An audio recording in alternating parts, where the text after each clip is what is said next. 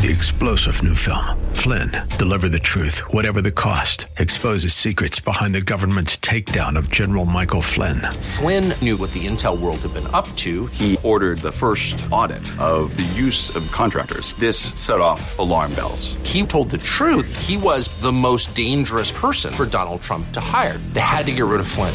Flynn, deliver the truth, whatever the cost. Available now. Watch it today. Go to salemnow.com. salemnow.com. Welcome to the Georgene Rice Show podcast. This program was originally broadcast live on 93.9 KPDQ. We hope you enjoy the show. Well, good afternoon and welcome to the Wednesday edition of the Georgene Rice Show. 7 minutes after 4 o'clock is our time. Clark Hilton is engineering. James Blend is producing. Today we're talking with Nancy Pearcey. She's the author, most recently, of Love Thy Body, answering hard questions about life and sexuality. One of the best books on the subject from a Christian perspective. We'll talk with her later this hour. Well, 4 U.S. citizens were killed, 2 others injured Saturday. We're just now learning when Taliban gunmen stormed the Intercontinental Hotel in Kabul, Afghanistan. At least 22 people were killed during the hours-long assault.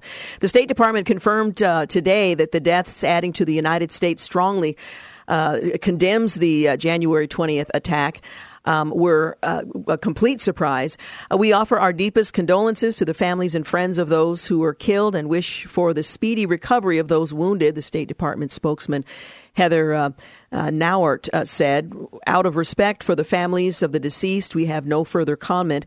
6 Taliban militants stormed Kabul's Intercontinental Hotel in suicide vests last weekend. The 13-hour siege ended when Afghan security killed the last of the militants. Their goal was to kill foreigners and Afghan officials, according to investigators. Among the dead were 14 foreigners, in addition to the Americans killed in that attack. 6 Ukrainians, 2 Venezuelan pilots for Cam Air, and a citizen of Kazakhstan and a citizen of Germany also were killed, officials said. There's no word of how badly wounded the 2 injured Americans were. And there was an attack on the Feed the Children relief workers as well, leaving 2 dead, and they have saved the children, and they have closed their offices. An FBI informant, we're being told, has apparently informed Congress that a secret society at the FBI was holding secret meetings off-site after the election of Donald Trump. Now, Senator Ron Johnson called it corruption of the highest levels of the FBI. That secret society, as it's now being called, we have an informant that talks about a group that were holding secret meetings off-site. There is so much smoke here. Now, they haven't yet found the fire, but that's what the focus of attention, at least at present, is, among other things. This comes after text messages between FBI counterintelligence agent Peter Strzok and senior FBI lawyer, Lisa Page. His paramour revealed that a secret society of officials within the FBI met the day after the election of Donald Trump to plot against the president-elect. Now, how significant is it that these 2 are engaged in a conversation related to that? Are there others involved? Is there a fire associated with this smoke? A secret society, Bret Baier asked in an interview of the congressman, secret meetings offsite of the Justice Department, and you have an informant saying that? Yes, the representative answered. Matter-of-factly, is there anything more about that, Bret Baier asked. No, we have to dig into it. This is not a distraction. Again, this is bias, potentially corruption at the highest levels of the FBI, he declared. Well, by the way, he added, Robert Mueller used to run the FBI. He is in no position to do an investigation over this kind of misconduct. He said the controversy surrounding the FBI have reached the point at which a second special counsel is warranted. We talked a bit about that yesterday. And he concluded saying, I think at this point in time, we probably should be looking at a special counsel to undertake this investigation, but Congress is going to have to continue to dig. When you see this kind of bias and corruption in the FBI, you have to ask the question, are there similar individuals, highly biased political operatives, burrowed into the Department of Justice as well? Does Attorney General Sessions really have a department he can rely on and trust as well? Now, again, this is based on the email exchange of 2 former employees. Well, one's a current employee, the other a former employee, and whether or not what they said to one another is credible, if it goes beyond the 2 of them. Again, smoke, but fire not yet discovered. Meanwhile, the GOP is escalating new law enforcement probes as the Russian inquiry is heating up. Mueller now focuses on the president, lawmakers. He wants to level new charges of bias and even potential criminal misconduct. Some saying are in his sights, although you're not hearing from him directly. So a lot of this is speculation in terms of his focus. But there are new signs that special counsel Robert Mueller is pursuing an obstruction of justice case against the president. Republicans in Congress have intensified their own investigation of the Justice Department and FBI's handling of inquiries into Trump's ties to Russia as the plot thickens. Yesterday, they brought several dramatic developments in the Russia saga, including the news that Mueller recently interviewed Attorney General Jeff Sessions, the first cabinet member known to be questioned in that investigation. The New York Times also reported that former FBI Director James Comey was interviewed by Mueller last year, and some are suggesting he needs to come back to the Hill to testify before, well, whomever. There are so many investigations going on simultaneously. But even as Mueller showed apparent momentum, Republicans made new charges of political bias, I've just mentioned. Representative Bob Goodlatte, chairman of the House committee that oversees the Justice Department and FBI, alleged an anti-Trump conspiracy by FBI agents whose text message exchanges have been made public in selective bursts by GOP lawmakers. Some of these texts are very disturbing, he says. They illustrate a conspiracy on the part of some people, and we want to know a lot more about that. Well, they've been particularly incensed by a new revelation that the FBI has 5 months of text messages between a senior counterintelligence agent in the Bureau who dismissed the Mueller's team for unspecified reasons in July, and FBI attorney Lisa Page, and they appear to be missing. What's in those emails is easy to speculate since they're not present, but they do cover a rather strategic period of activity from the moment the Mueller probe was begun right up to the present. So that is an element of the investigation that is being speculated upon as well. Well, during the financial crisis, the federal government bailed out banks it declared too big to fail. Michael Goodwin writes, fearing their bankruptcy might trigger economic Armageddon, the feds propped them up with taxpayer cash. Something similar is happening now in the FBI, he suggests, with the Washington wagon circling the agency to protect it from charges of corruption. This time, the appropriate tagline is too big to believe. Yet each day brings credible reports suggesting there is a massive scandal involving the top ranks of America's premier law enforcement agency. The reports, which feature talk among agents of a secret society and suddenly missing text messages, point to the existence both of a cabinet dedicated to, or rather a cabal dedicated to defeating Donald Trump in 2016, and of a plan to let Hillary Clinton skate free in the classified email probe. If either one is true, and there's an if at this point, and I believe both probably are, would mean FBI leaders betrayed the nation by abusing their power in a bid to pick the president. If either one is true, and I believe both probably are, he writes, it would mean FBI leaders betrayed the nation by abusing their powers in a bid to pick the president.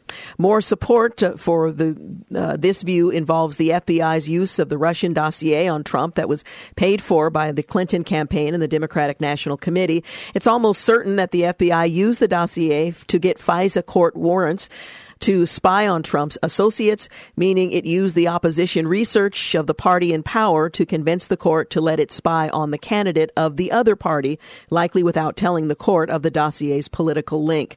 Well, it goes on, but this is what has captured much of the attention in Washington, and we'll see whether or not it actually goes anywhere constructive moving forward. 15 minutes after 4 o'clock, you're listening to The Georgene Rice Show.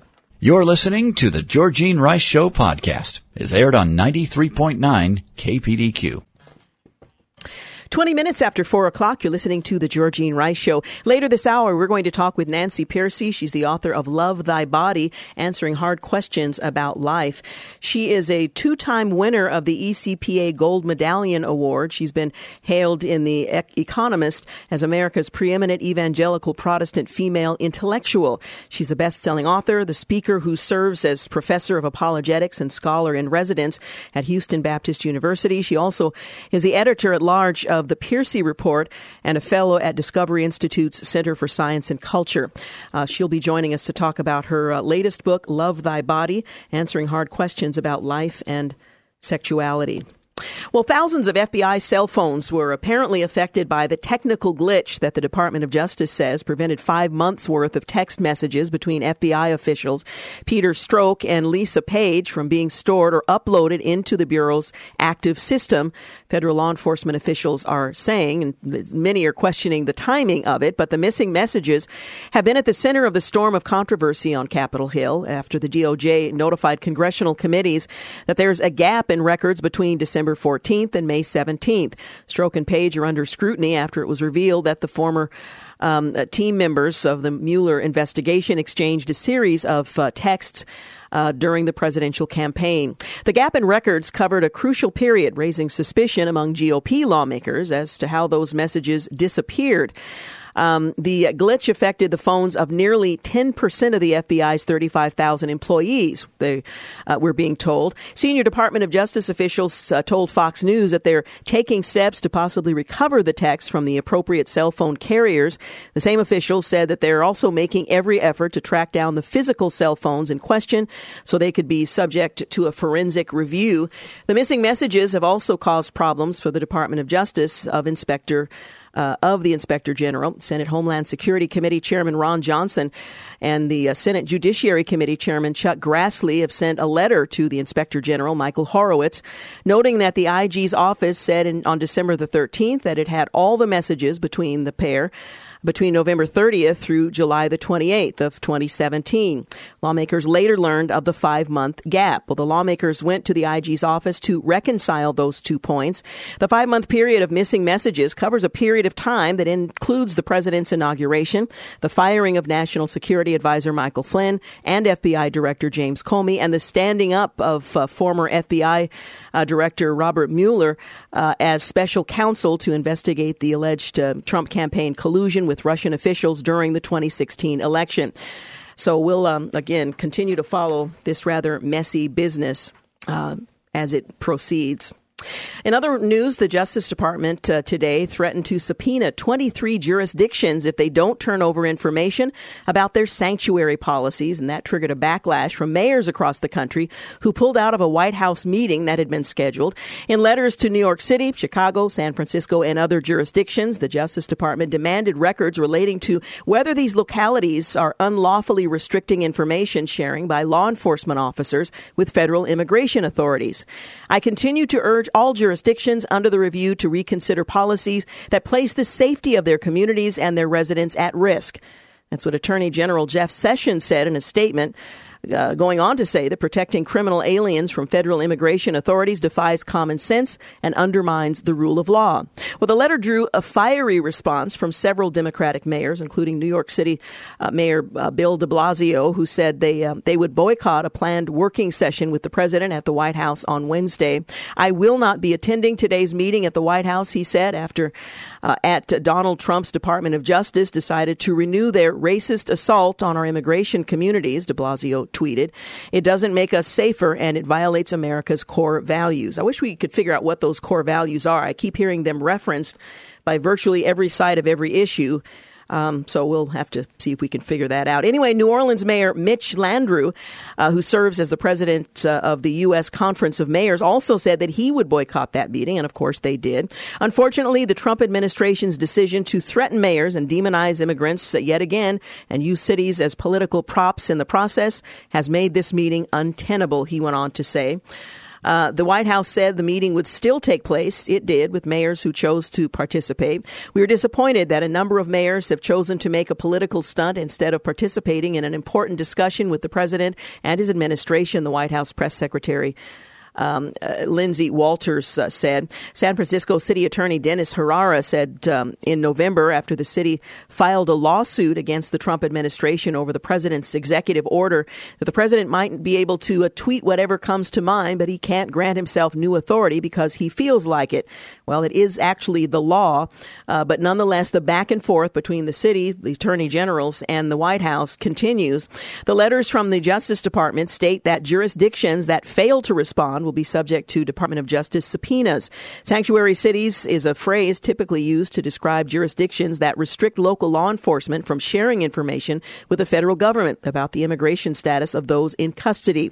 We have seen too many examples of the threat to public safety represented by jurisdictions that actively thwart the federal government's immigration enforcement. Enough is enough, Jeff Sessions, the Attorney General, said. Well, the Department of Justice letter requests documents reflecting any orders, directives, instructions, or guidance to your law enforcement employees about how to communicate with the Department of Justice, the Department of Homeland Security, and/or Immigration and Customs Enforcement. If these jurisdictions can't prove they are complying with federal law, senior DOJ officials say that the federal funding could be withheld and the Department of Justice may demand the return of 2016 federal funding some of the cities have already received. We've given them federal dollars, your taxpayer dollars, to cooperate with federal law enforcement, Sarah Isgar Flores, a spokesman for the Department of Justice, said today. They didn't have to take that money, but they did. And when they took it, they said they would comply with federal law. So what we're saying is, if we find out that you're not complying with federal law, we're taking the tax dollars back. So apparently there's an arrangement that if you accept this particular cache of money, then you're required to do certain things in order to be eligible. And if they fail to do so, the Department of Justice is saying you're no longer eligible for money you've already received or money that you might otherwise be eligible for in the future. She went on to say that President Trump might be able to tweet whatever. Well, that wasn't from her. That was from the mayor I quoted a moment ago from the Attorney General from San Francisco.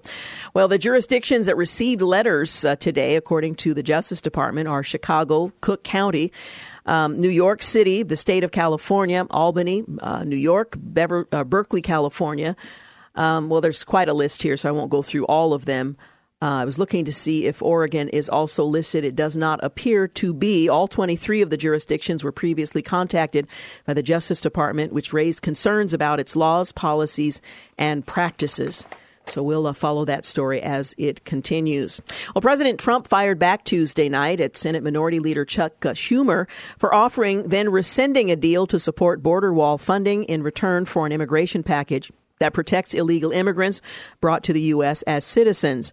Crying Chuck Schumer, of course, assigning a name to the minority leader, understands, especially after his humiliating defeat, that if there is no wall, there's no DACA. The president tweeted around 11 p.m. Eastern Time, "We must have safety and security together with a strong military for our great people," end quote. Well, earlier Tuesday evening, White House Deputy Press Secretary Hogan Gidley slammed Schumer during an appearance, saying that he comes over with a phony plan and a fake promise, Gidley said, referring to Schumer. A Schumer aide confirmed that the leader withdrew his offer of a boost in funding for the president's proposed border wall. It was initially made during negotiations over the government spending bill with the president last Friday. The aide said Schumer's office says he pulled that wall offer on Sunday. But Gidley said they didn't take the offer seriously, saying that the Democrat offered less than 1/10 of what was needed to secure the border in his bogus negotiation. The administration wants $18 billion for the border wall. You can't rescind money you never really offered in the first place.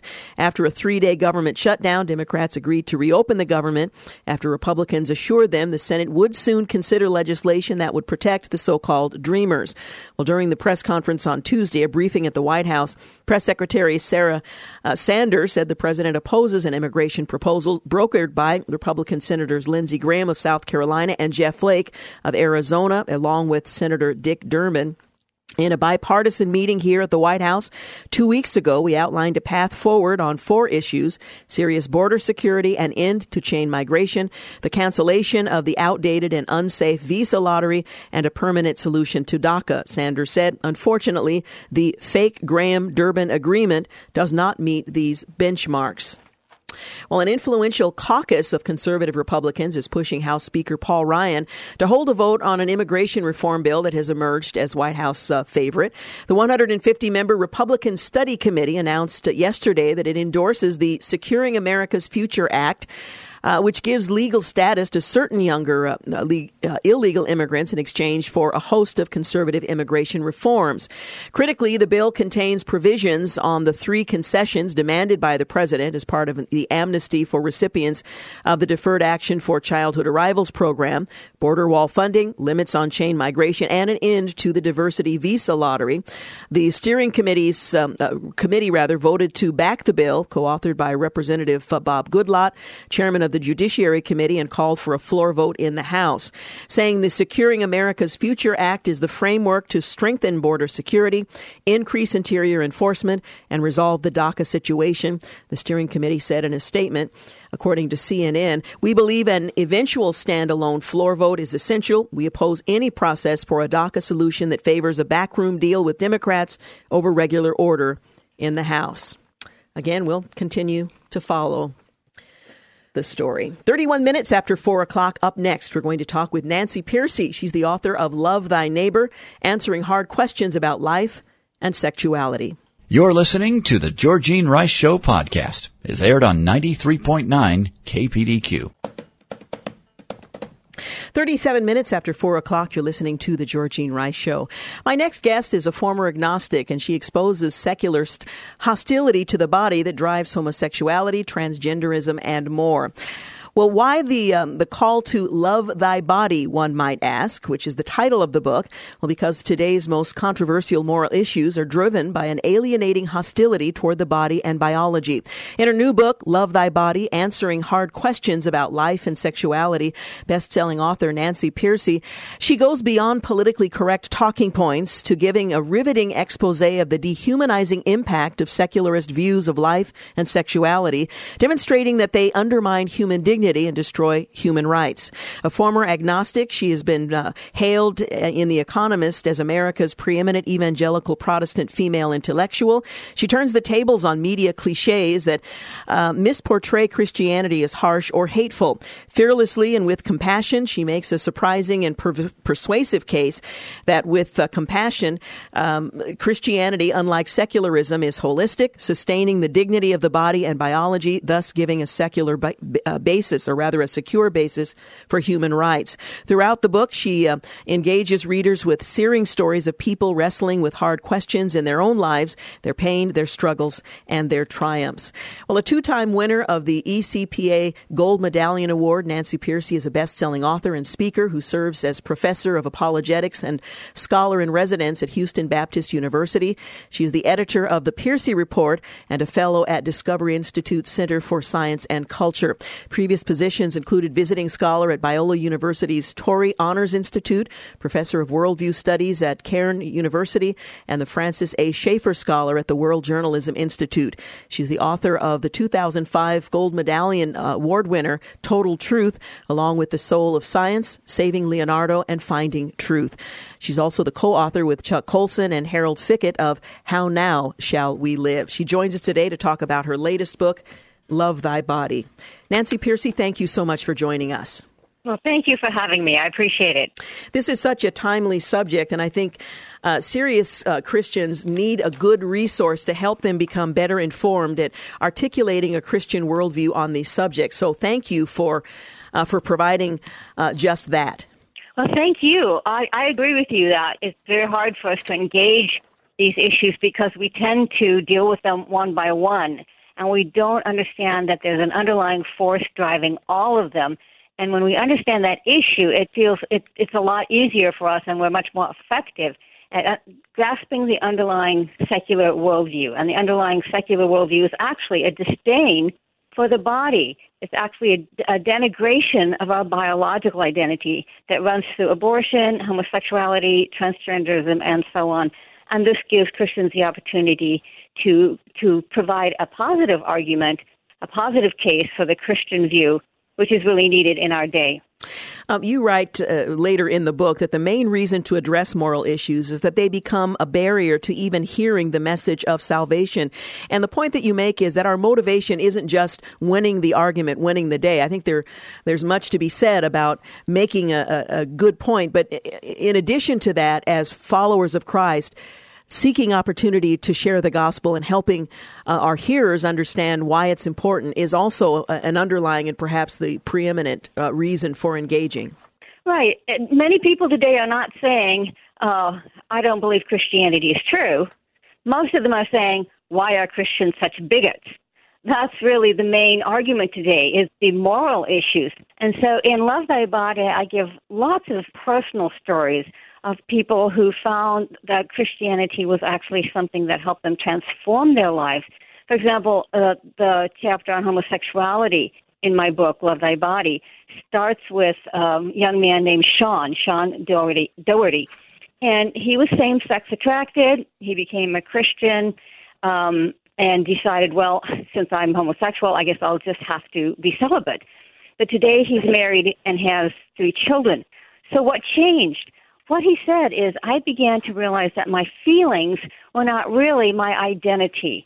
They were relatively superficial. Where my identity really was in my physical body as made in God's image and made in Genesis from the time of Genesis, from the creation, I was made to interact sexually with a woman. And I began to regard my body as my main source of my identity. And he said, I didn't try to directly change my emotions, but indirectly, what happened is I discovered my emotions began to change because, after all, our emotions do fluctuate. They can change. And he said, I came to realize that the most reliable marker of who we are is our physically embodied identity as male and female. So the point is that he changed his perspective and his behavior changed gradually as a result. The main worldview question in homosexuality is God created the differentiation between male and female, and in Scripture that's presented as a good thing. So the question is, do we accept the created order as a good thing, or do we reject it? Do we affirm the goodness of creation, or do we deny it? And that gives us a much better handle on how to approach people with these issues than saying what we're best known for saying, which is it's wrong, it's a sin, don't do it, thou shalt not. We come across as judgmental and negative and hostile. Instead, we should be coming across with, God created you with the wonder and beauty of your physical body, including your biological identity. And we are affirming that, and we're encouraging you to affirm that and to embrace that and to see it as a good gift from God. Now, when did the notion of disconnecting the body as informing one's psychological identity begin? This isn't a contemporary phenomenon. Where does this dissociation, if you will, come from? Well, certainly you're right. It's not contemporary. The Christian church has faced it before, historically, right from the beginning. When Christianity started out, the early church was surrounded by philosophies that denigrated the body and the material world, philosophies like Platonism and Gnosticism. They treated the world as a place of death, decay, and destruction, and even spoke of the body as a prison. They called it the prison house of the body. And in Gnosticism, it was taught that there were several levels of deity, and it was the lowest level of deity who created this material world, in fact, an evil deity, because, of course, no self-respecting God would get his hands dirty mucking about with matter. And so in this context, historically, Christianity was revolutionary. It taught that, no, it was the highest God, the supreme deity, who created the material world. And what's more, he pronounced it very good. An even greater scandal was the incarnation, the idea that that same supreme deity entered personally into the material world and took on a human body. The incarnation is the ultimate affirmation of the dignity of the body. And finally, at the end of time, God is not going to scrap the material world as if he made a mistake. He's going to renew it and restore it and create a new heavens and a new earth. And so in the Apostles' Creed, we affirm the resurrection of the body. So this is an astonishingly high view of the physical world. There is nothing like it in any other religion or philosophy. And so that's why Love Thy Body, my new book, gives tools to go beyond a negative message, which is true but incomplete, and deploy positive arguments showing that a biblical ethic is more appealing, more compelling, more attractive, more loving, more humane than any secular ethic.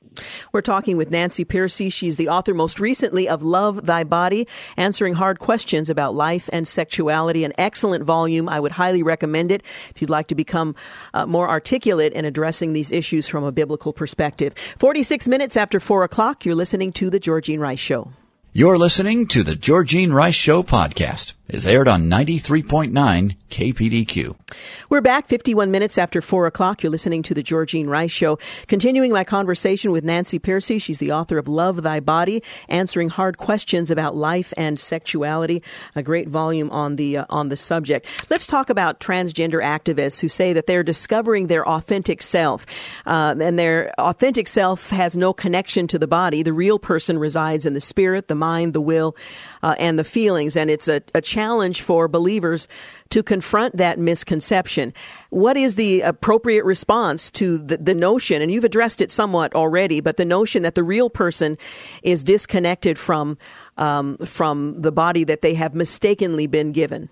Right. It's exactly the same thing, that Christians really have a much more positive view, a higher view of the body. And this is contrary to most people's expectations, right? Most people think Christians are the ones who denigrate the body and who say, this world doesn't matter. And I recently read an article on abortion where the author said, Christians are only against abortion because they don't want women to have a healthy, happy sex life. So we're seen as anti-sex.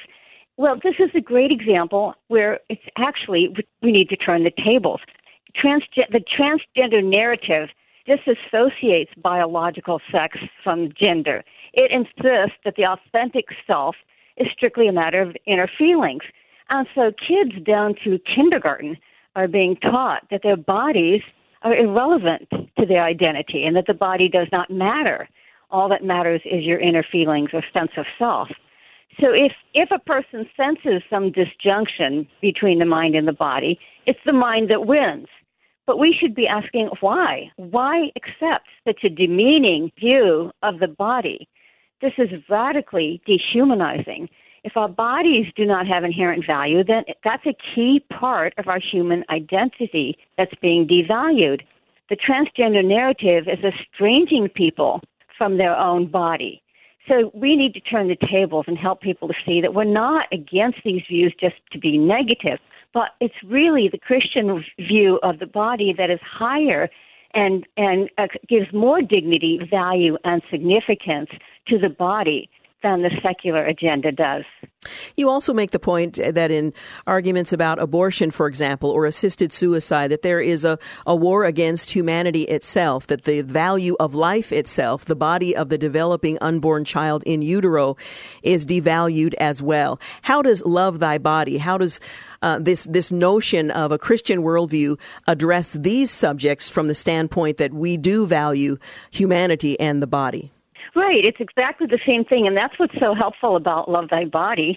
My book is helping people to see that there's one common secular worldview that underlies them all. And if you master that, you will have the basis for arguing with anyone on all of these issues. So on abortion, bioethicists today admit that the fetus is human from conception. The data from genetics and DNA is just too strong today. So at least professional bioethicists agree that life begins at conception. But what they say is, well, it's not a person. And as long as it's merely human, but not a person, it can be killed for any reason or no reason. It can be used for research, tinkered with genetically. It can be harvested for organs, and then disposed of with the other medical waste. So the upshot is that the sheer fact of being biologically human no longer guarantees human rights, even the most fundamental one, which is not to be killed. That's a drastic devaluation of human life, and it affects all of us because we're all human. Essentially, it's an exclusive view, right? That's one of the buzzwords of the liberal world today is we don't want to be exclusive. Well, this is a very exclusive view because what it says is some humans are not persons. Some humans don't make the cut. They don't qualify for all the rights of personhood. It's the pro-life view that is inclusive because it says as long as you're human, as long as you're a member of the human race, you're in. You have all the rights and dignity of personhood. So again, we need to turn the tables on the liberal secular view on these matters because it is the Christian view that actually grants higher dignity and value to human life than the secular view does. Now, how do you respond to what we often hear? Why not just let people live the way they want to? They're not hurting anyone else.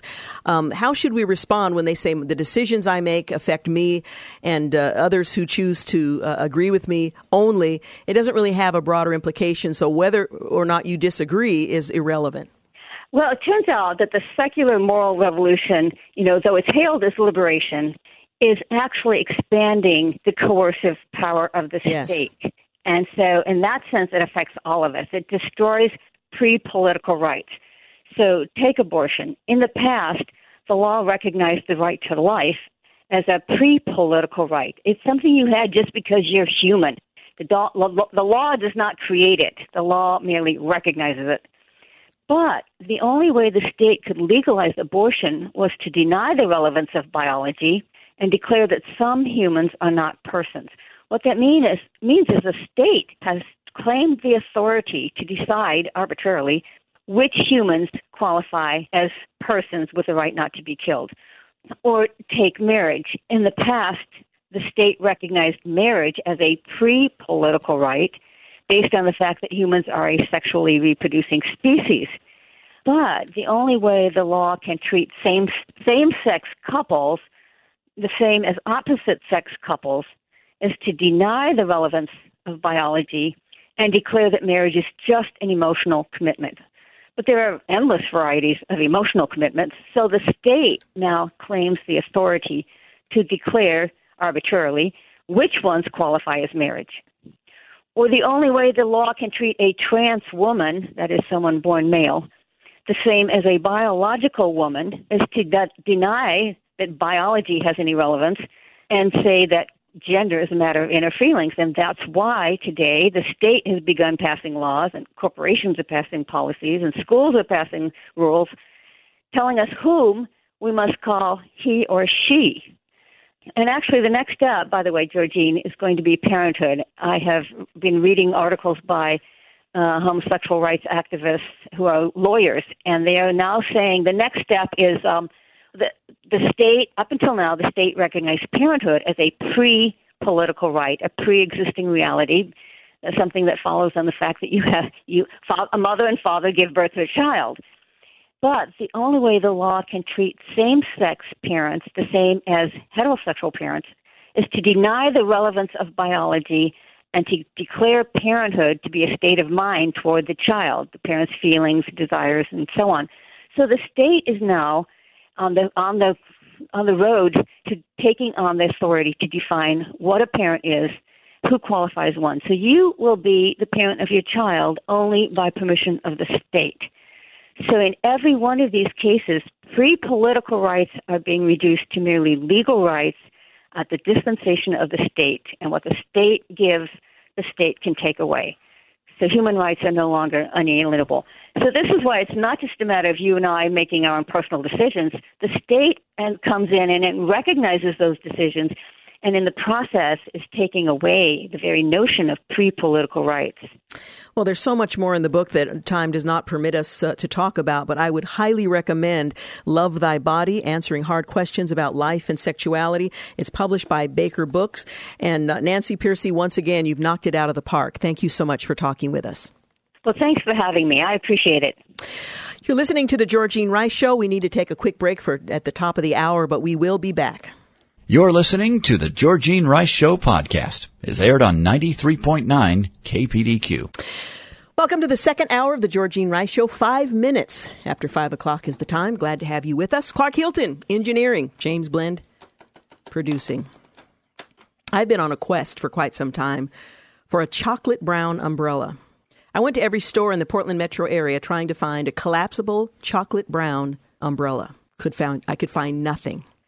Then I went on Amazon. I thought, well, I'm going to order a chocolate brown umbrella. Because if you're wearing a brown outfit, you got a brown purse, you need a brown umbrella. I know matchy-matchy is not supposed to be the thing, but I went to search and I found a brown umbrella. It finally arrived. Had an event on Sunday. I was wearing brown. It was going to be the debut of my brown umbrella. I packed it along, took it to the Jantzen Beach Hotel, where it remains to this day. I left I've been on a quest for weeks for a brown umbrella. Left it at the hotel. So, day before yesterday, on my way into work. Now, the Jantzen Beach Hotel is at the extreme opposite end of the city of Portland. We work at the extreme other end of the city of Portland. I mean, you cross the street and you're in Milwaukee. So I decide I drop Dan Rice off downtown courthouse. I make my way down I-5, prime time, to the Jantzen Beach Hotel, thinking maybe somebody saw it and turned it in. No sign of my brown umbrella. I tell you, that has bugged me for days. I just needed to say it. First outing, and I left my brown umbrella. I didn't even use it. I didn't even open it up because when I went from my car to the event, there was no rain. I just carried it with me because there was a possibility when I came back out, it might be raining. Left my brown umbrella. I cannot believe it. Earlier today, I took a few moments, went back onto Amazon, the only place I could find a brown collapsible umbrella, and I bought a whole new one.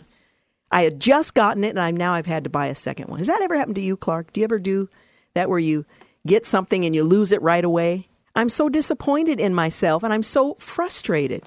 Anyway, what? You've broken something. I thought you were telling me to go to break. This whole radio thing signals. You've broken something, and that's frustrating too. But to leave it all together, it still had the tag on the inside that indicated it was a brand new umbrella. Somebody is enjoying a brand new chocolate brown umbrella that I didn't carry today because I'm wearing brown boots, and it's just been a distraction all day long. I know it's not really that important in the grander scheme of things, but I just had to say it. I had to get it out there. Now I can move on, and a new umbrella is supposed to come on Friday. I am underwriting the umbrella industry in the United States by buying the same umbrella time and time again. But it could be worse. I mean, there are a lot of things going on in the world that are much worse than that. Oh, hey, I want to remind you, speaking of real difficulties in life, we're going to host Cross International here tomorrow on the program. They come every year. In fact, Cross maybe comes, do they come twice or they just once? They come once a year. In fact, the guys who come from Cross are now, I could see them through the glass at our sister station, The Fish, where they too are focusing their entire day on Cross International's efforts to address the most severe famine that we've seen in a very long time that's going on right now in South Sudan and Kenya. The interesting thing is I sit in front of a TV all workday long, and I'm watching the headline news. There's nary a word about this. They may cover it at some moment that I'm away, but you're not hearing much about what's happening. 2 tribes in particular. But we're going to focus on that tomorrow on the program as Cross International joins me here in studio, not just so that you'll be better informed about what's happening in South Sudan and Kenya, but so that you might consider helping to address the needs with your financial support. So I want to give you a heads up. That's coming up tomorrow. And I'm looking forward to learning more myself. I've read the materials that they've given us, but I know there's a lot more to be said and a lot more to be learned about it. And responding is what we're hoping you and I together will do in that effort. So that's tomorrow on the program from 4 to 6. Well, Donald Trump was the first presidential candidate since Richard Nixon not to reveal his federal income tax return. Some Oregon Democrats want to try to make him the last. And in fact, they've introduced a bill that was on Monday in Salem that would require candidates for president and vice president to give a copy of their most recent tax return to the Oregon Secretary of State with written permission that the document can be made public. Alternatively, if they fail to do so, the candidate could fill out Oregon's standard income disclosure form for public officials. That requirement would apply to candidates on primary and general election ballots and those wishing to be in the voter's pamphlet. Now, I suppose Oregon has the freedom to deprive a duly elected or candidate from appearing on its ballot. I don't know if you are the nominee for your party. But this is Oregon's way of saying, look, we're going to try to require that Donald Trump next time around, if he seeks a second term, or anyone else in the future that they're going to have to reveal their tax return. And again, it would apply to candidates on primary and general election ballots, those wishing to be in the voters' pamphlet. For Donald Trump, he didn't win in Oregon anyway, so I'm not sure it would have made that much difference to his campaign. But at least one political bigwig is already on board.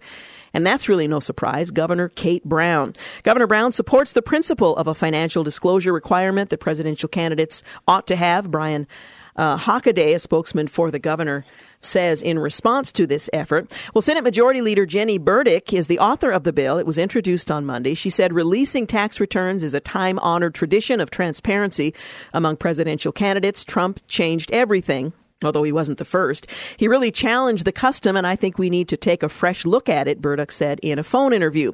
Well, she chairs the Senate Rules Committee, where Monday's bill was introduced. She sponsored a similar bill last year and testified at its hearing that it would affirm a longstanding tradition of financial disclosure among presidential candidates. Now, most candidates for high office, including president, governor, and members of Congress, voluntarily release their tax returns, although not all. Without this vital information, Burdick went on to say in her testimony, Oregon voters cannot accurately assess whether a conflict exists between a candidate's financial interests and duties of the president or vice president of the United States. The bill died in committee without a vote last time around. Burdick said she thinks the chances are pretty good that her rewritten bill can pass with the requirement that, at a minimum, candidates have to fill out an economic disclosure. Keeping the wording that would force candidates to reveal their tax returns is a heavier lift, she said. She went on to say that it's hard to say where the discussion will lead, if there's a discussion at all. The session's only 35 days long at the most. The Democrat-controlled Oregon legislature could face legal troubles if it does pass an income tax disclosure requirement.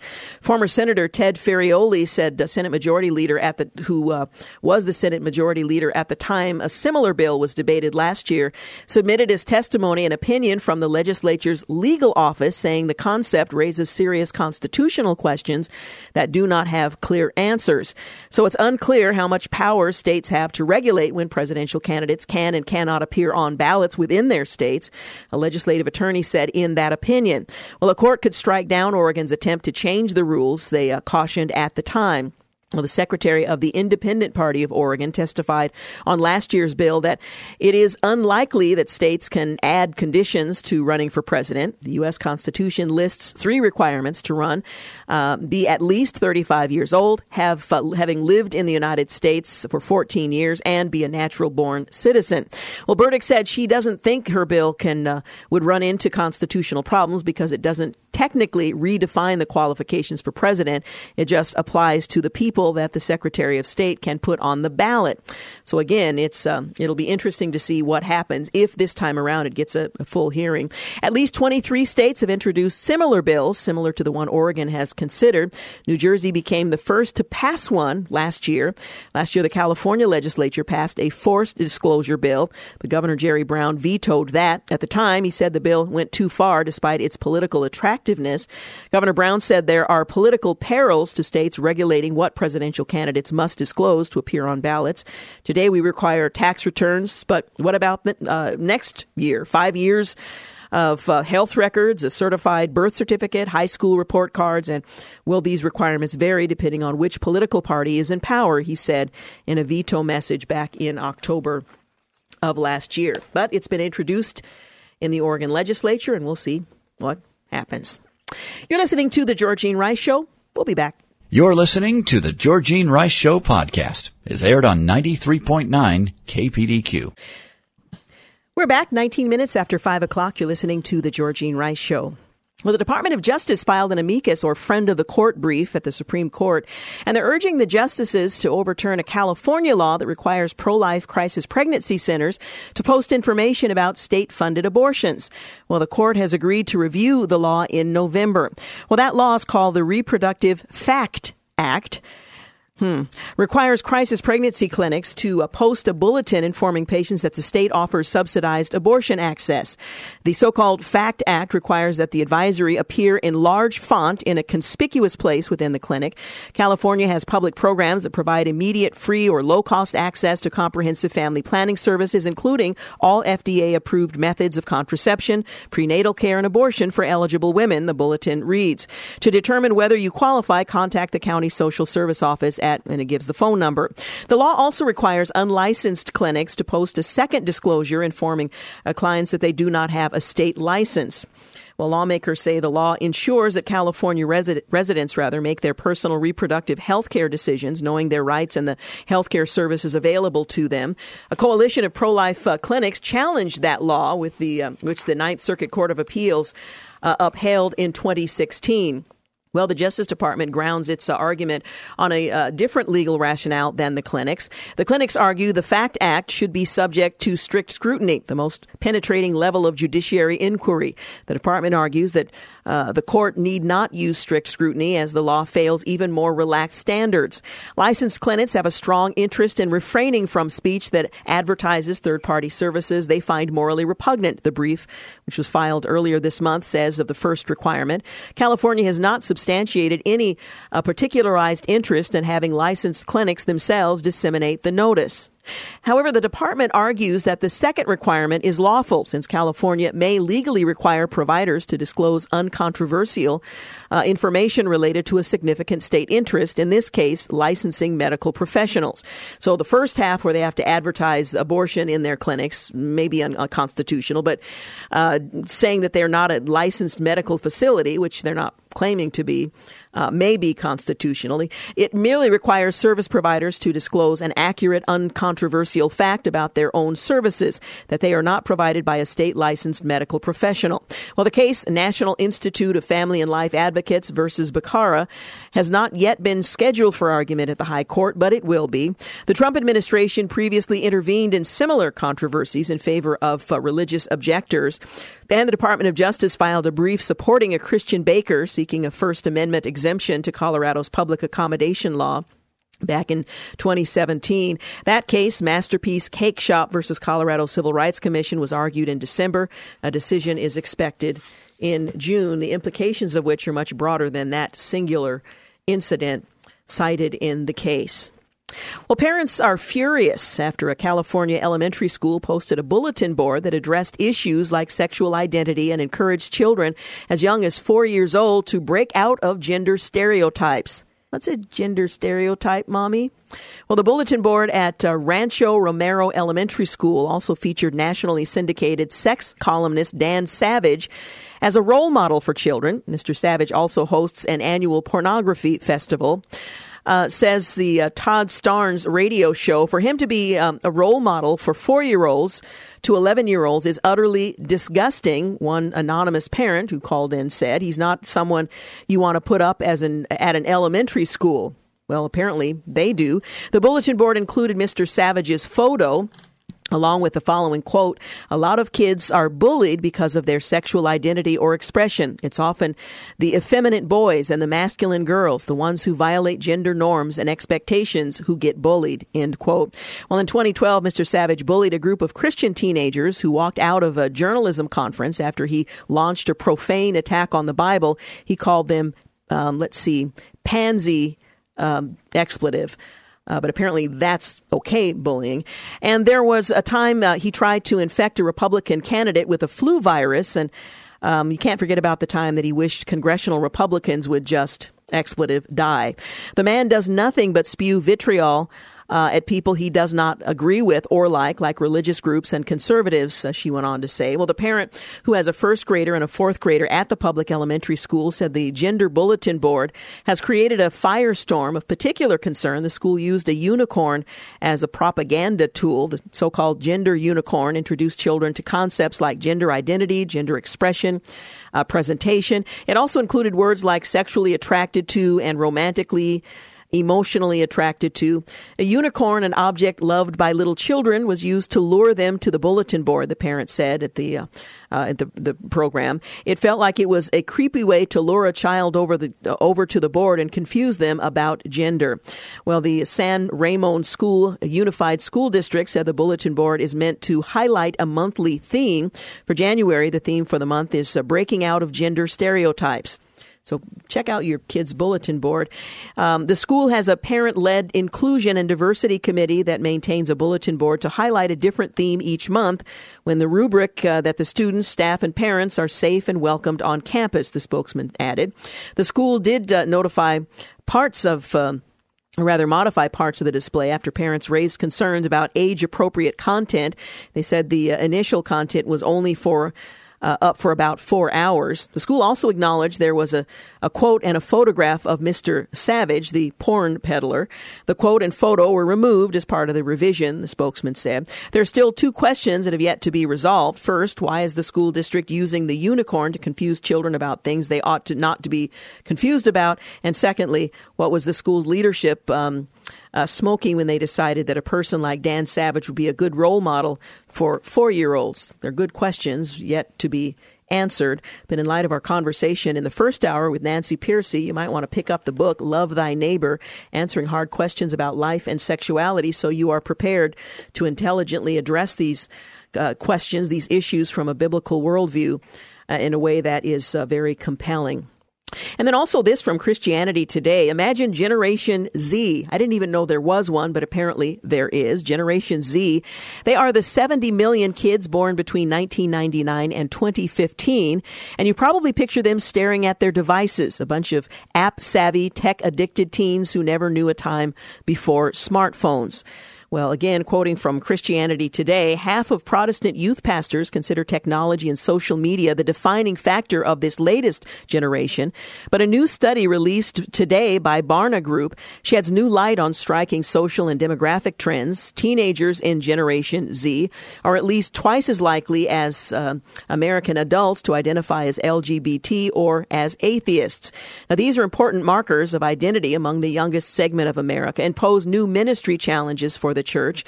And while the latest Gallup poll reported only 4.1% of Americans and 7.3% of millennials identify as LGBT, Barna found that 12% of Generation Z teens describe their sexual orientation as something other than heterosexual, with 7% identifying as bisexual. Well, of course, if you have bulletin boards when they're in school at age 4, I would imagine there's some confusion about the notion that one's sexuality is and gender is fixed. But they go on. This generation is more sensitive to LGBT issues overall by design, with 37% saying their gender and sexuality is very important to their sense of self, compared to 28% of their Gen X parents. And again, this is a generation that has been subjected to a great deal of, I would consider, propaganda on the subject. Additionally, about a third of teens know someone who is transgender, and the majority, 69%, say it's acceptable to be born one gender and to feel like another. Though teens exploring sexual identity have long been a part of American churches and youth groups, they haven't always been this open about their identity and willing to address it so transparently. Now, one would hope for that, at least. It's a new challenge for student ministry leaders because there is more discussion in the public square regarding the issues, says Ben Trueblood, director of the student ministry for Lifeway Christian Resources. In the past, it was possible for difficult issues like this to be brushed aside or go unaddressed entirely, but that approach crippled the purpose of student ministry. Now, student ministry leaders are forced to teach what the Bible says on these issues, as well as equip teenagers to respond biblically.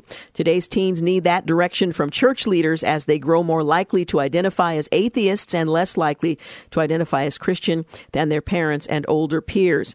And again, among Generation Z members between 13 and 18, 13% consider themselves atheists, compared to just 6% of adults overall. Meanwhile, 59% of Generation Z identifies as Christian compared to 68% of adults.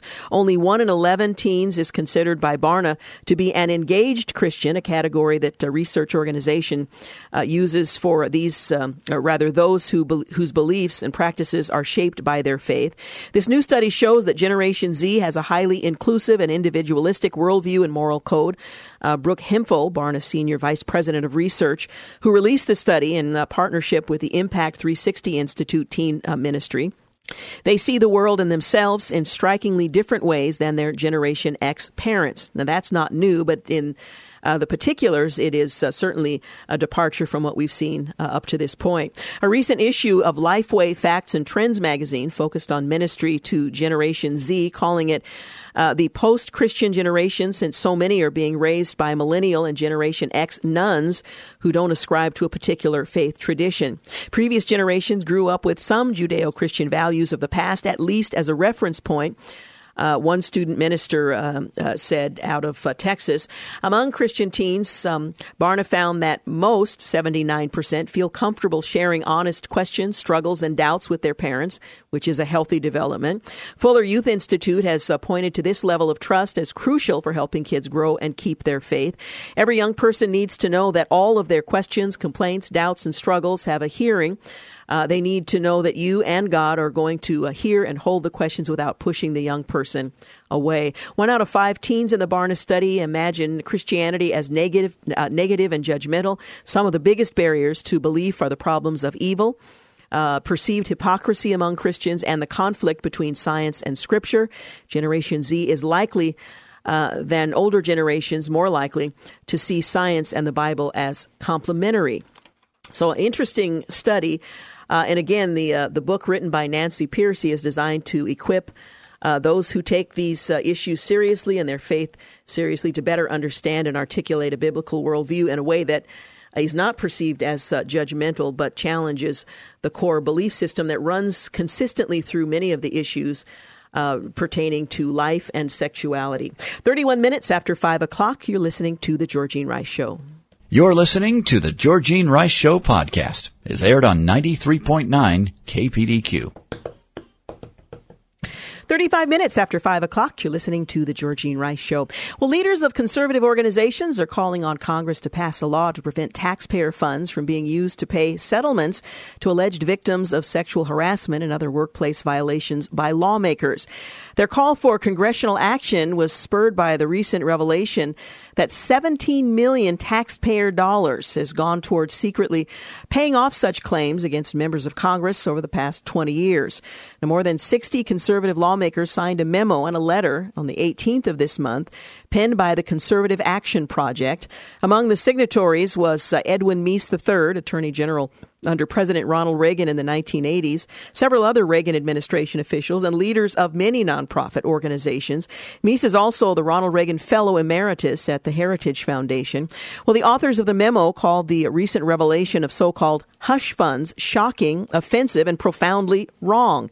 They cited at least 9 public polls taken in November and December that found the American public revulsed by taxpayer money going to settlements and to hush funds. The Conservative Action Project Coalition is encouraging conservative activists and others to conduct a grassroots campaign to prod members of Congress into taking the moral high ground and supporting the legislation. In addition to the memo, the coalition members sent a letter to House Speaker Paul Ryan and House Majority Leader Kevin McCarthy, urging them to address the issue promptly.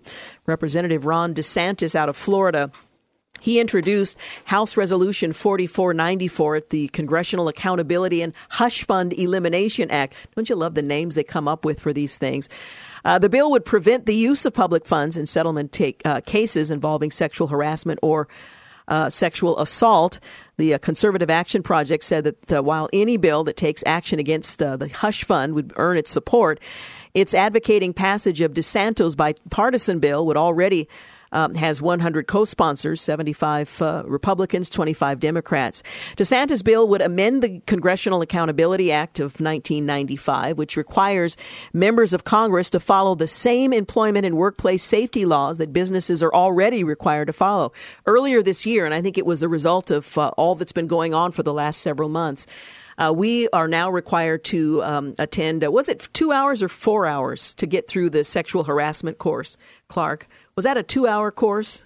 I did it before the first of the year, the sexual harassment course that we were required to take. Was that a 2-hour thing? I think it was about 2 hours. Anyway, you could do it individually on your computer, but we went through this, and these are the standards. You violate these standards and you're out of here. But that apparently is not the case for people who are considered brighter than us, who represent our interests and are paid a whole lot more than we are.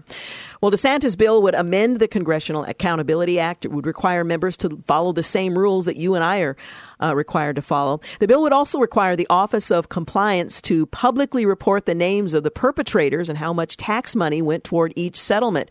Notably, the bill would keep victims' names private. So it would not only look forward, but it would also look back, which is why there's probably pushback on this effort. The perpetrators would also have to pay back the money with interest, and the bill would prohibit the use of non-disclosure agreements in future cases involving sexual harassment or sexual assault. And that's in cases involving members of Congress whose interests are represented within Congress. I suppose if there was a private matter, that would not be the case.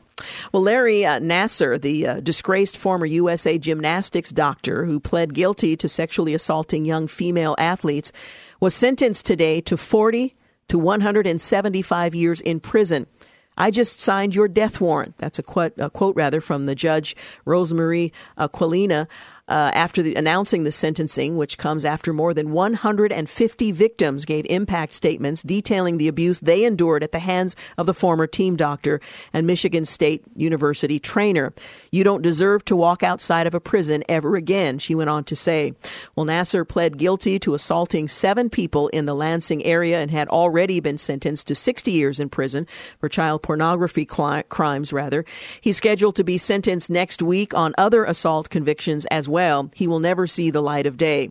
The judge said Nassar's decision to assault was precise, calculated, manipulative, devious, and despicable. It is my honor and privilege, she went on to say, to sentence you. You do not deserve to walk outside a prison ever again. You have done nothing to control those urges, and anywhere you walk, destruction will occur to those most vulnerable. Well, before his sentencing was announced, Nassar told his victims that no words can describe how sorry he is for his crimes. He said the testimony against him has shaken him to his core. I will carry your words with me for the rest of my days. Well, the 54-year-old was working at Michigan State University and USA Gymnastics.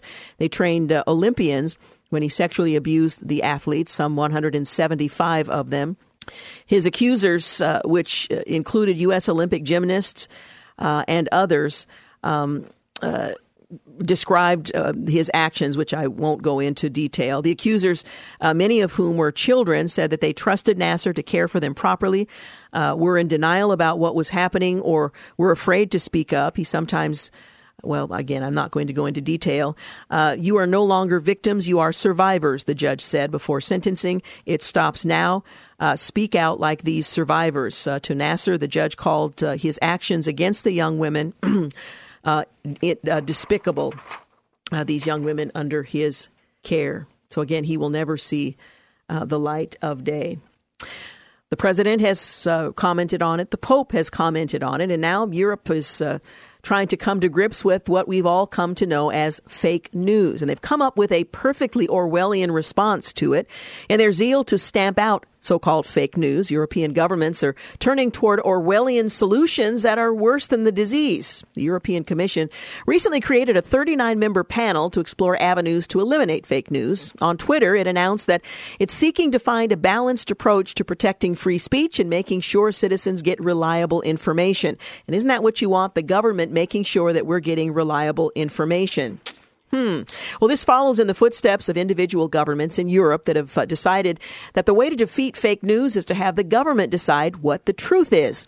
Well, Germany recently enacted a law that allows the government to censor social media and fine related companies that won't take down what government officials deem fake news or hate speech. France isn't far behind. French President Emmanuel Macron, I was trying to sound kind of French, he proposed a ban on fake news, especially around election time. conveniently, in order to protect democracy. And on Tuesday, UK Prime Minister Theresa May announced the creation of a commission to respond to fake news called the National Security Communications Unit. And in each of these cases, I have no doubt that they would never act in the government's own self-interest. A spokesperson for the May government said digital communications is constantly evolving, and we're looking at ways to meet the challenging media landscape by harnessing the power of new technology for good. The key problem with these proposals is pretty obvious, as the Washington Examiner highlighted in an editorial. One must ask who will decide which news is real and respectable on the one hand, and which, on the other hand, is fake and must be censored. The Examiner asked before referring to George Orwell's dystopian novel, 1984. Will it be bureaucrats in a censor's office in a bigger agency? Or will their work be so extensive and important that they will need a new agency of their own? Will they go the full Orwell and name the Ministry of Truth? As Alexis de Tocqueville, the famed 19th century French observer of American institutions, wrote of such government-controlled speech, whoever should be able to create and maintain a tribunal of this kind would waste his time in prosecuting the liberty of the press, for he would be the absolute master of the whole community and would be as free to rid himself of the authors as of their writings. Well, censorship of this sort is what the Founding Fathers feared. Now, they didn't anticipate the firestorm of information that we find ourselves exposed to, but this is what they feared. They knew that despite the problems occasionally caused by the proliferation of fake news and false ideas, it was far more dangerous to make the government the arbiter of what is true and false rather than citizens. Therefore, the founders created the First Amendment and instilled a culture that respected the individual right to free speech. This was the best and perhaps only way in the fallible world of men ultimately to get to the truth. There is ample evidence that the proliferation of fake news has far less consequential impact than doomsayers would admit. A recent study concluded that while fake news often spreads far with the help of tools such as social media, it has a shallow impact on what Americans believe. This begs the question of why near authoritarian measures would be implemented that so badly undermine free speech rights. For all the worry over foreign authoritarian regimes manipulating other elections with propaganda by implementing government-run commissions on fake news will simply be turning to repressive means to solve this perceived problem. Well, the proposed commissions to weigh free speech rights against delivering the correct news would likely have a shallow utility, even if they somehow could provide accurate stories to citizens. However, giving such panels the power to do so would be Tocqueville's worst nightmare, a license to impose government's views on the people and squash potentially legitimate dissent. Well, this is why it's particularly absurd that the Committee to Protect Journalists, a group dedicated to promoting free speech for journalists, labeled President Donald Trump as the world's greatest threat to press freedom. The Federalist David Harsanyi wrote, Trump's attack on journalists, some of it brought on by his own shoddy and partisan behavior, are often unseemly and unhealthy, but it hasn't stopped anyone from engaging, investigating, writing, saying, protesting, and sharing their deep thoughts with the entire group. And though Trump has proposed strengthening libel laws, a more traditional way of curbing intentional media falsehood, his administration has made no widespread legal attack on the ability of Americans to disseminate news and views. Saying mean things on Twitter isn't an attack on free speech, but censorship by any unaccountable government board certainly is. For all the hyperbole and hysteria following the coverage of the president and other fake news sources, it has ultimately been our celebrated friends across the pond who've decided to take an axe to free speech, cloaked in the soothing rhetoric of protecting democracy. At times like this, we can be thankful for the founders and the First Amendment, but they shouldn't lull us into thinking that these terrible ideas won't make their way here, too. We'll be back. You're listening to the Georgene Rice Show podcast. It's aired on 93.9 KPDQ. We're back. You're listening to the final segment of the Georgene Rice Show. Well, the Super Bowl is coming up, in a week or 2 weeks? And the NFL has decided they're going to reject a veterans group with the hashtag Please Stand. It was an ad. Well, the National Football League rejected this ad for the Super Bowl from the nonprofit American Veterans, or AMVETS. It features the phrase, hashtag Please Stand. Well, NFL Vice President of Communications Brian McCarthy explained The Super Bowl program is designed for fans to commemorate and celebrate the game, players, teams, and the Super Bowl. It has never been a place for advertising that could be considered by some as a political statement. That's sort of an interesting statement. So allowing NFL players to kneel during the national anthem isn't a political statement. But of course, they're paying them rather than being paid for that political statement. Joe Chenelly, who's the national director of AmVet, said that he was surprised and disappointed by the NFL's decision.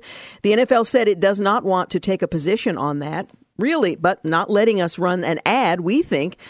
They are, in fact, taking a position, he correctly observed. Well, AmVet's national commander, Marion Polk, noted, and I'm quoting, "Freedom of speech works both ways. We respect the rights of those who choose to protest, as these rights are precisely what our members have fought and, in many cases, died for." Again, we're talking about veterans. But imposing corporate censorship to deny that same right to those veterans who have secured it for us all is reprehensible. Well, this is the same NFL that refused to let the Dallas Cowboys wear helmet stickers, paying tribute to the 5 Dallas police officers who were ambushed and murdered in 2016. And this occurred a month before the kneeling protests began. So once again, the NFL has fumbled the PR ball, all over fears of offending, well, one group of the population. Never mind the fact that the league's viewership, the ratings have dropped 10% this season alone. And nobody likes a double standard. And I thought this was rather interesting, a note to end on. A letter emerged on Tuesday that was purportedly written by a former inmate at Alcatraz, who, along with 2 others, managed to escape the island prison only to vanish without a trace.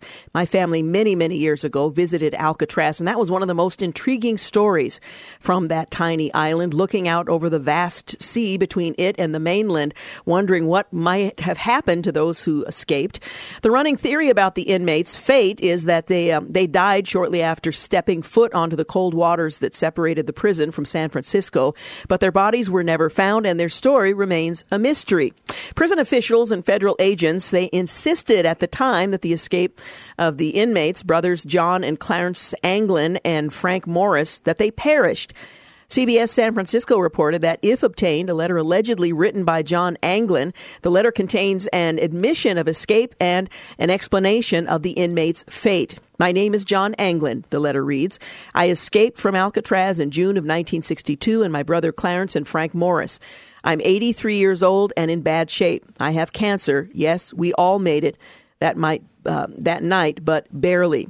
The letter continued, "If you announce on TV that I will be promised to first go to jail for no more than a year and get medical attention, I will write back to let you know exactly where I am. This is no joke," end quote. Well, the letter was sent to the San Francisco Police Department's Richmond station in 2013, the report said. The station said it obtained the letter from an unnamed source. The FBI tested the letter in 2013 for fingerprints, but reportedly said results were inconclusive. The 3 prisoners were serving sentences for bank robbery when they executed their escape plan using stolen spoons, dummy heads, and a raincoat raft. Their exploits were turned into a movie in 1979, Escape from Alcatraz. Clever name. It starred Clint Eastwood as Morris. Well, U.S. Marshal Michael Dyke, who inherited the unsolved case in 2003, told the Associated Press in 2012 that he didn't know whether any members of the trio were still alive, but he had seen enough evidence to make him wonder. That evidence included credible reports that the Anglin's mother for several years received flowers delivered without a card, and that the brothers attended her 1973 funeral disguised in women's clothing despite a heavy FBI presence. The report pointed out that today Morris would be 90 and that John and Clarence, the brothers, would be 86 and 87, respectively. The federal government closed Alcatraz as a prison in 1963, just a year after the men's escape. John Cantwell, National Park Service ranger, told the station that the Federal Bureau of Prisons said they drowned once they got off the island and were swept out to the Pacific. End of story. Of course, he doesn't know that, but it sounds better than they escaped and they're living happy and full lives off the island, inspiring inmates who were at that time still imprisoned at Alcatraz to engage in further mischief. Well, tomorrow, as you may know, is our Cross International Radiothon, and we're looking forward to drawing our attention to two tribes in particular in Kenya and in South Sudan who are facing one of the worst droughts, one of the worst humanitarian crises since 1945, the year that the United Nations was established. It is taking the lives of hundreds of thousands and could take the lives of millions. And while that is an overwhelming prospect that a little radio station in Portland, Oregon, could make any difference at all to those who are suffering at this very moment. The drought has gone on for 18 months, and they're not expecting any rain, and there's no indication of how substantial the rain might be when it comes in March or April. That's what's expected, but then again, one never knows. So it's a very serious situation, and while we cannot take care of all of what's happening there, we certainly can do a part.